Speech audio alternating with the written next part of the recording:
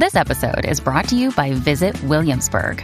In Williamsburg, Virginia, there's never too much of a good thing. Whether you're a foodie, a golfer, a history buff, a shopaholic, an outdoor enthusiast, or a thrill seeker, you'll find what you came for here and more. So ask yourself, what is it you want? Discover Williamsburg and plan your trip at visitwilliamsburg.com.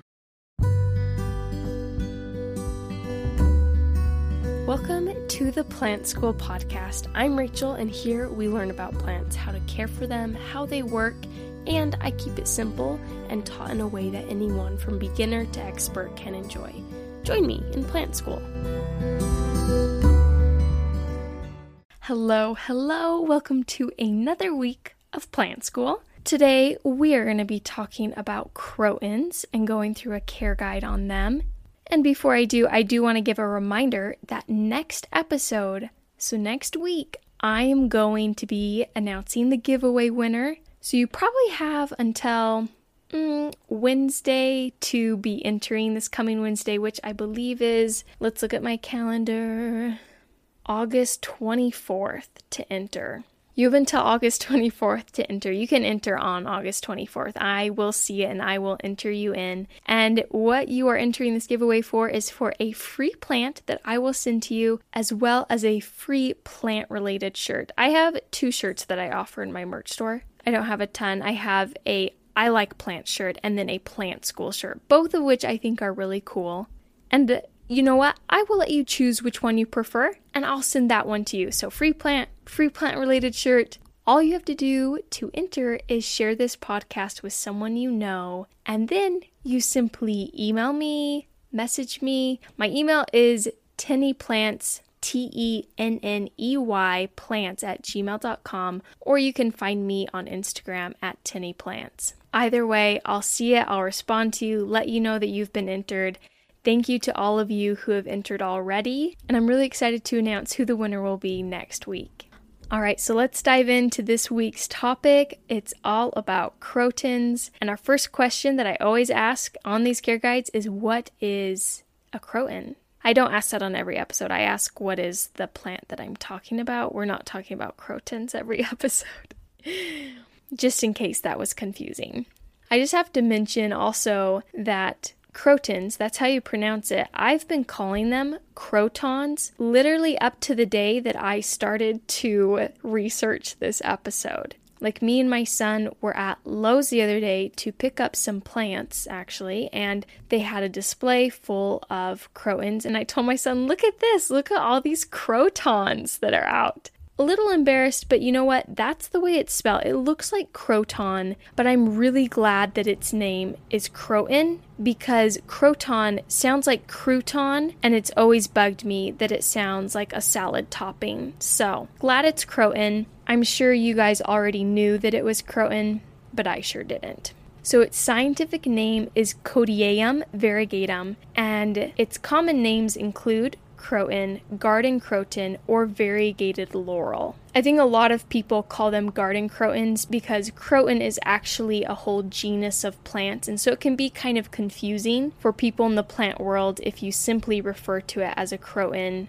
Garden croton is widely used to kind of get around that problem of confusion on if you're talking about the whole genus or if you're talking about this one house plant. So they are members of the spurge family, which is the Euphorbiaceae family. Plants in the Euphorbiaceae family are known to have toxic white sap, and crotons are no different. Their sap can actually be pretty irritating, and the plant is considered poisonous. The bark, the roots, the sap, the leaves, everything is considered poisonous. So this is probably not a plant if you have a kid that likes to eat your houseplants. I don't know. If you have a kid that likes to get into things, or if you have a pet that likes to get into your houseplants, this is one you might need to put up on a higher shelf away from them where they can get it. So the chemical that is in the sap that's causing all this toxicity, it's a chemical called 5-desoxyingenol, and it's just very irritating to our skin, to our bodies. Some people, if they have repeated exposure, can actually get eczema from the sap. So it's something in general that you want to stay away from. I took a field botany class in college, and our professor, he was very allergic to the sap from the Euphorbiaceae family. And he only knew this because once during class, he picked one of the plants, sap got all over him, and his hand immediately started to swell up and get all itchy. So some people are more prone to have a reaction than others. Sometimes it doesn't even cause a reaction in other people. But just to be safe, try not to get it on yourself or on your clothing, because I have heard that it can stain clothing as well. So crotons come in combinations of green, yellow, white, orange, pink, red, crimson, and purple. So many colors.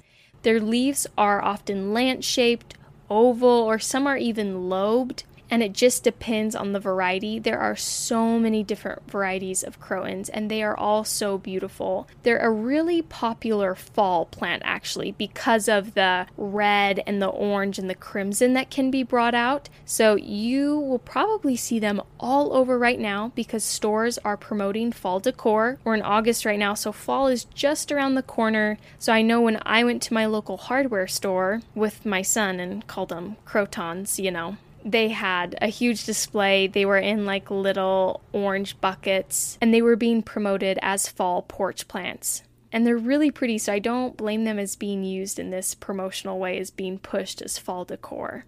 They're also used widely in interior design since they provide such a pop of color, and they are very hardy plants. A lot of designers will use them in mall spaces, hotels, just to kind of have something different within the foliage and the design that they're creating.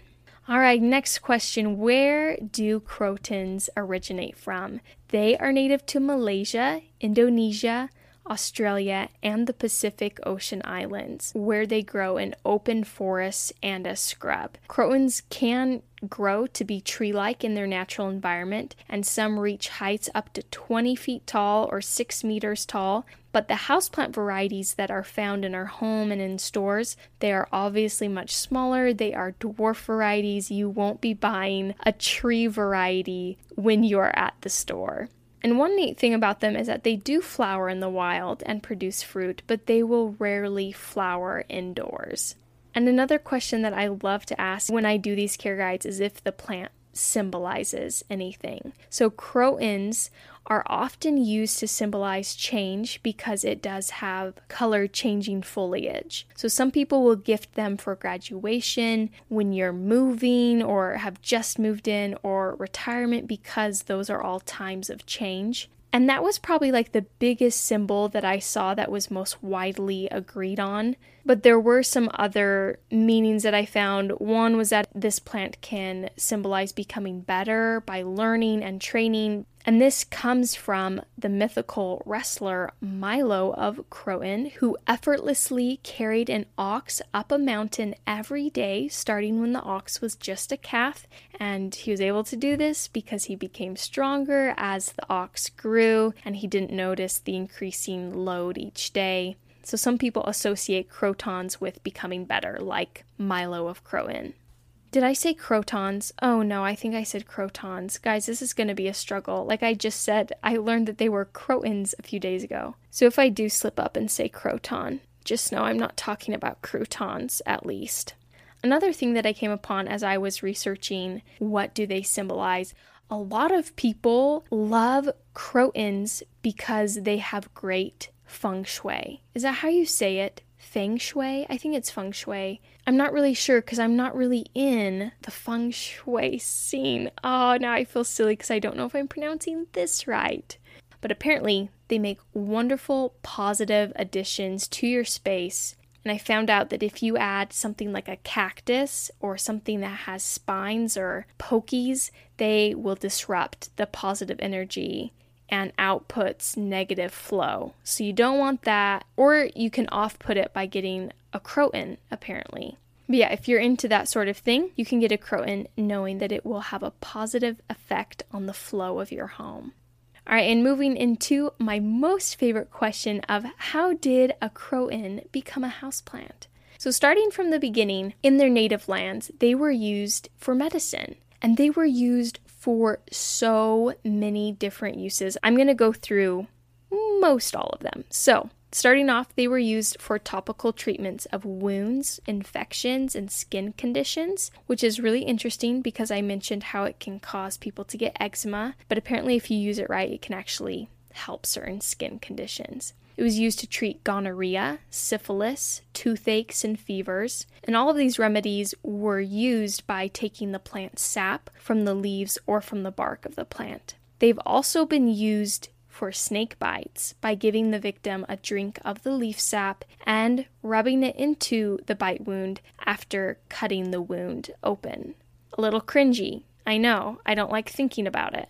Another use was using it as an abortifacient or a contraceptive. An abortifacient, if you don't know what that means, simply means that it will help abort a child in the womb. And sometimes they would even mix crotons with volcanic sulfur so that it could be chewed and swallowed to create sterility in women so she can no longer have children. So if you are a woman and you want children, this is definitely a plant to be avoiding because it can really affect a woman's reproductive system. And what's interesting is that there have been a lot of studies done on the croton, and specifically the garden croton. We're not talking about a croton that lives natively on an island, looks like a tree. We never really see it unless you live there. I'm talking about the crotons that do grow as houseplants in our homes. But there was a 2011 study that looked into its wound healing properties, and they found that it could accelerate the healing process for cuts and burns. Imagine that. It was used traditionally in its country, and they found that that is true in a controlled scientific study. And there was also a 2014 study that showed that extracts from the garden croton were effective against the flu virus. And then there was a 2010 study that showed that aqueous and alcoholic extracts, so taking out pieces of the plant, either placing them in water or alcohol, they found that it possessed properties for anti-clotting, anti-coagulating, and antimicrobial properties. I'm thinking that's why it probably did really well for snake bites, because it would act against the venom if it was something that coagulated your blood. The sap of the croton was anti-coagulating and would help your blood flow return back to normal. Just really interesting to see that these studies are verifying the uses that they have had in their native lands. But moving on from their traditional medicinal uses, they were first discovered and reported by G.E. Rumphius in 1653. Rumphius found them on the Moluccan island of Albonia. And then later on in 1753, so nearly 100 years later, they were described by Carl Linnaeus. And we all know that guy. That man described so many plants and named so many. He's the main guy behind the scientific nomenclature of plants, like the 2 names that go with every plant. This is the guy that basically created that.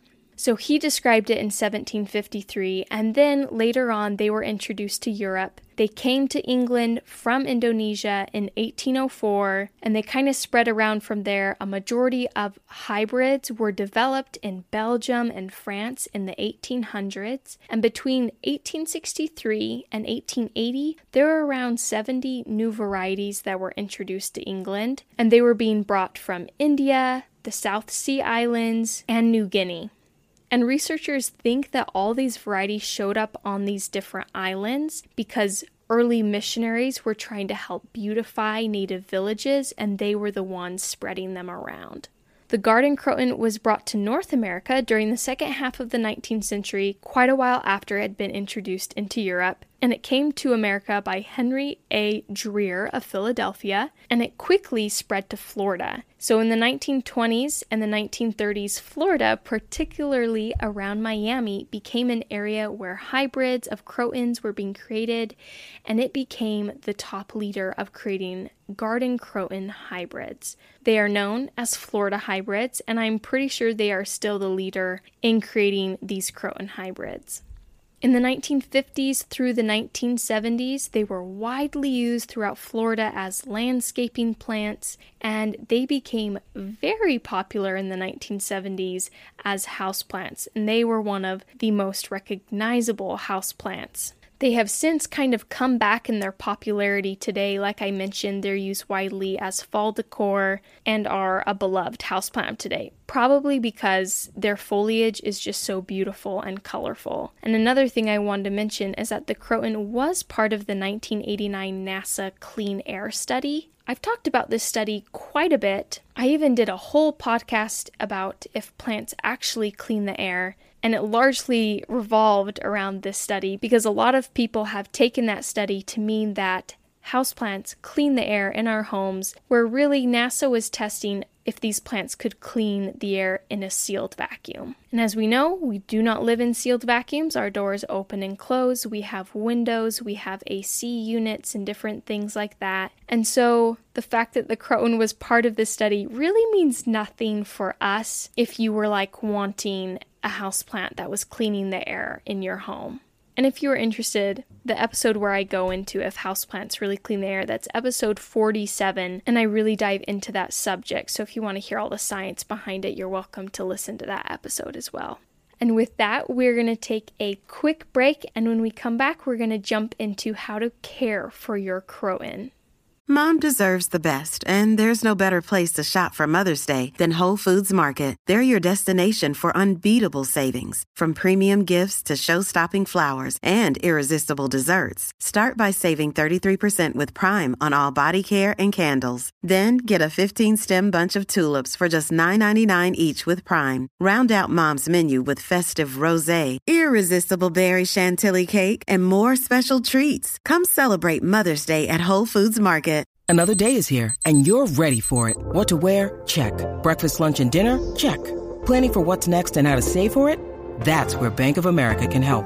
For your financial to-dos, Bank of America has experts ready to help get you closer to your goals. Get started at one of our local financial centers or 24/7 in our mobile banking app. Find a location near you at bankofamerica.com/talktous. What would you like the power to do? Mobile banking requires downloading the app and is only available for select devices. Message and data rates may apply. Bank of America N.A., member FDIC. So jumping into how to care for your croton, how do you water them? They do prefer moist soil, and so you want to water them when you notice about the top 1 to 2 inches are dry, which honestly is not very different from most other houseplants. But they are one of the plants that I suggested in the terrarium episode because they do well with high humidity. So if you can, provide a humidifier or maybe a pebble tray to help your croton with humidity. Misting them is an effective way to increase humidity for a few seconds. So I don't really encourage misting, but a humidifier or a pebble tray will do the trick. So hot and dry conditions can cause croton's leaves to drop, and if you do notice droopy leaves or leaf drop, that can be a sign of overwatering. When it comes to lighting needs for your croton and where to be placing it in your home, the first thing to know is that when you do bring it home, they may drop some leaves because they often go into shock with the change in environment. So you want to avoid moving them around too much in your home to keep this from happening. It's very similar to how ficuses work. If you move a ficus around and it has a drastic change, they will often drop leaves due to the shock, and crotons are no different. They do prefer bright and direct sunlight, but some direct sun is fine. There are some croton varieties that really love direct sun, others that don't mind a little bit of shade, but just know that when they do get enough sun, their colors are actually brighter, and so when they don't get enough sun, they start to dull up, turn more green, more so than have those extra colors. They also will grow towards the sun, so be sure to turn them regularly. Wherever they may be sitting, just swivel that pot around to kind of keep it even and straight. Some people like to place them outdoors during the warmer months of the year, and if you're in a really warm environment where you live, you can actually grow them outside. They can be hedges. Some people like to keep them as potted patio plants all year round. As long as your temperature does not drop below 50 degrees Fahrenheit, which is 10 degrees Celsius, you should be good to go to have them outside all year round. And when it comes to repotting, these plants do well with just a general purpose potting mixture. They do enjoy good drainage, so you can use a succulent mix if you want to, but general purpose is totally fine to use. And you want to be repotting this plant when it outgrows a container and just simply move it to a pot that's 1 to 2 inches larger than the one that it's currently in. Don't go too big because that just leads to a lot of sitting wet soil, and the roots can start to die by sitting in that wet soil that's not drying out because there's no roots in there. So just go to a pot that's 1 to 2 inches bigger.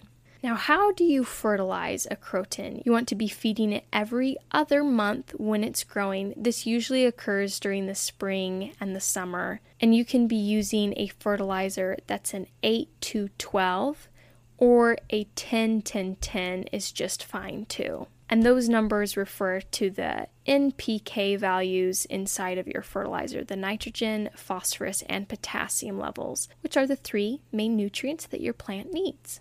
They are known to be a little bit of heavier feeders, but you don't need to go ham on them.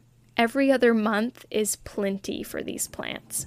One thing that is kind of fun with crotons is that they can be propagated, meaning you can make more of them all by yourself. So they can be propagated by stem cuttings. What you would do for this is you cut a stem below a leaf node about 4 inches long. It needs to have a set of leaves, and you want to remove the leaves from the bottom half, keep the leaves on the top half, and then you can dip the cutting into rooting hormone powder, just the tip that you've cut, to increase your chances of success of having those roots grow there. After you've done that, you can place it in water, or you can go ahead and place it in a soil mix.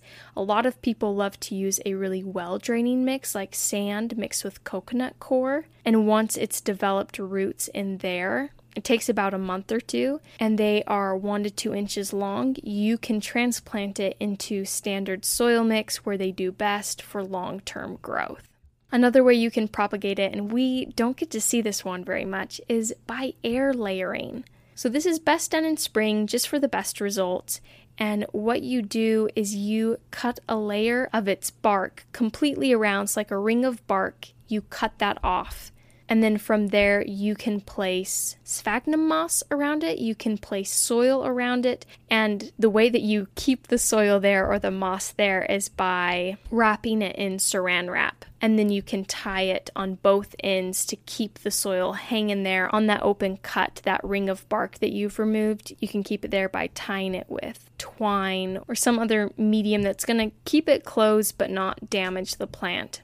And then you water that ball of soil or that ball of moss every now and then to keep it moist, and roots will start growing from there. Once you have roots, you cut below that whole ball of roots that you've created that's been saran wrapped, and then you can undo it all, of course, and plant it into some normal potting soil. And the last way to propagate it is by seed, but just know that the seed will not produce offspring that resembles the parent plant. If you want to do that, you have to go through propagation via a stem cutting or air layering to get it to look exactly like its parent plant. All right, I have 2 questions left for the care guide of a croton. First one being, do they deal with any pests? And yes, they can. They are prone to spider mites, which are the worst, and this especially happens if they're in a hot, sunny window. To get rid of spider mites, it's best to use a variety of methods because spider mites are known to building up immunity to a method if it's used over and over again, and they reproduce very, very fast. So if you use neem oil or alcohol or some other insecticide, switch out using which ones you use so that you can get rid of all of them before they have a chance to build up immunity to one of them.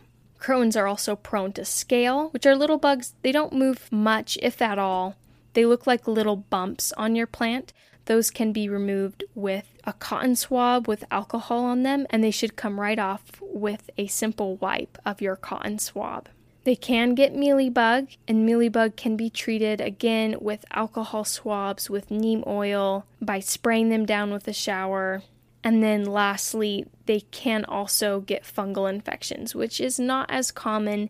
If you do notice a fungal infection, it's usually seen in spots on the plants. spots of tissue that are dead that usually have a yellow ring of dying tissue around them. If you notice that, remove the leaves that are affected, and then you can apply a fungicide of some sort onto your plant to get rid of the infection. And then last question is just extra care tips. So number 1, they can be pruned pretty hard in early spring before new growth starts. This will stimulate branching and new growth, and it's really helpful if your croton has gotten leggy. My last extra tip is that crotons do need to be dusted every now and then. Just simply with a dry microfiber cloth is totally fine because they do gather dust. They got big leaves, and if you don't dust them, that can start to interfere with photosynthesis and this plant doing its best. So dusting them every now and then, incorporating that into your routine of care for your croton is really beneficial for this plant. And that is all that I have for you for crotons today. Thank you so much for listening. I hope you guys enjoyed learning more about them. If you have one, I hope this helps you care for it. And if you don't have one, maybe you want to get one. Like I said, they're all over the place with fall decor and they're really beautiful. I actually picked one up when I was at my local hardware store. Just a little guy. I'm going to try putting him into a terrarium that I'm building, and hopefully he does well in there. But they're great plants, and I hope you enjoyed this as much as I did learning all about them. Have a great week, and I hope to have you here next week as well. Thank you for being here and listening today, and I hope you'll join me next week. If you'd like to support this podcast and keep it going, you can find the support link below in the description and donate. Or I have some awesome Plant School merch, including stickers, shirts, and mugs, and the link to my shop is in the description as well. And if you don't want to spend any money but still support the podcast, share this podcast with a friend, either verbally or electronically. This will even qualify you for my giveaway. Just message me on Instagram at TinnyPlant that you shared the podcast with a friend, and you'll be entered in for a chance to win some goodies. Winners will be announced on the podcast. Again, thank you for listening, and I hope you have a great week.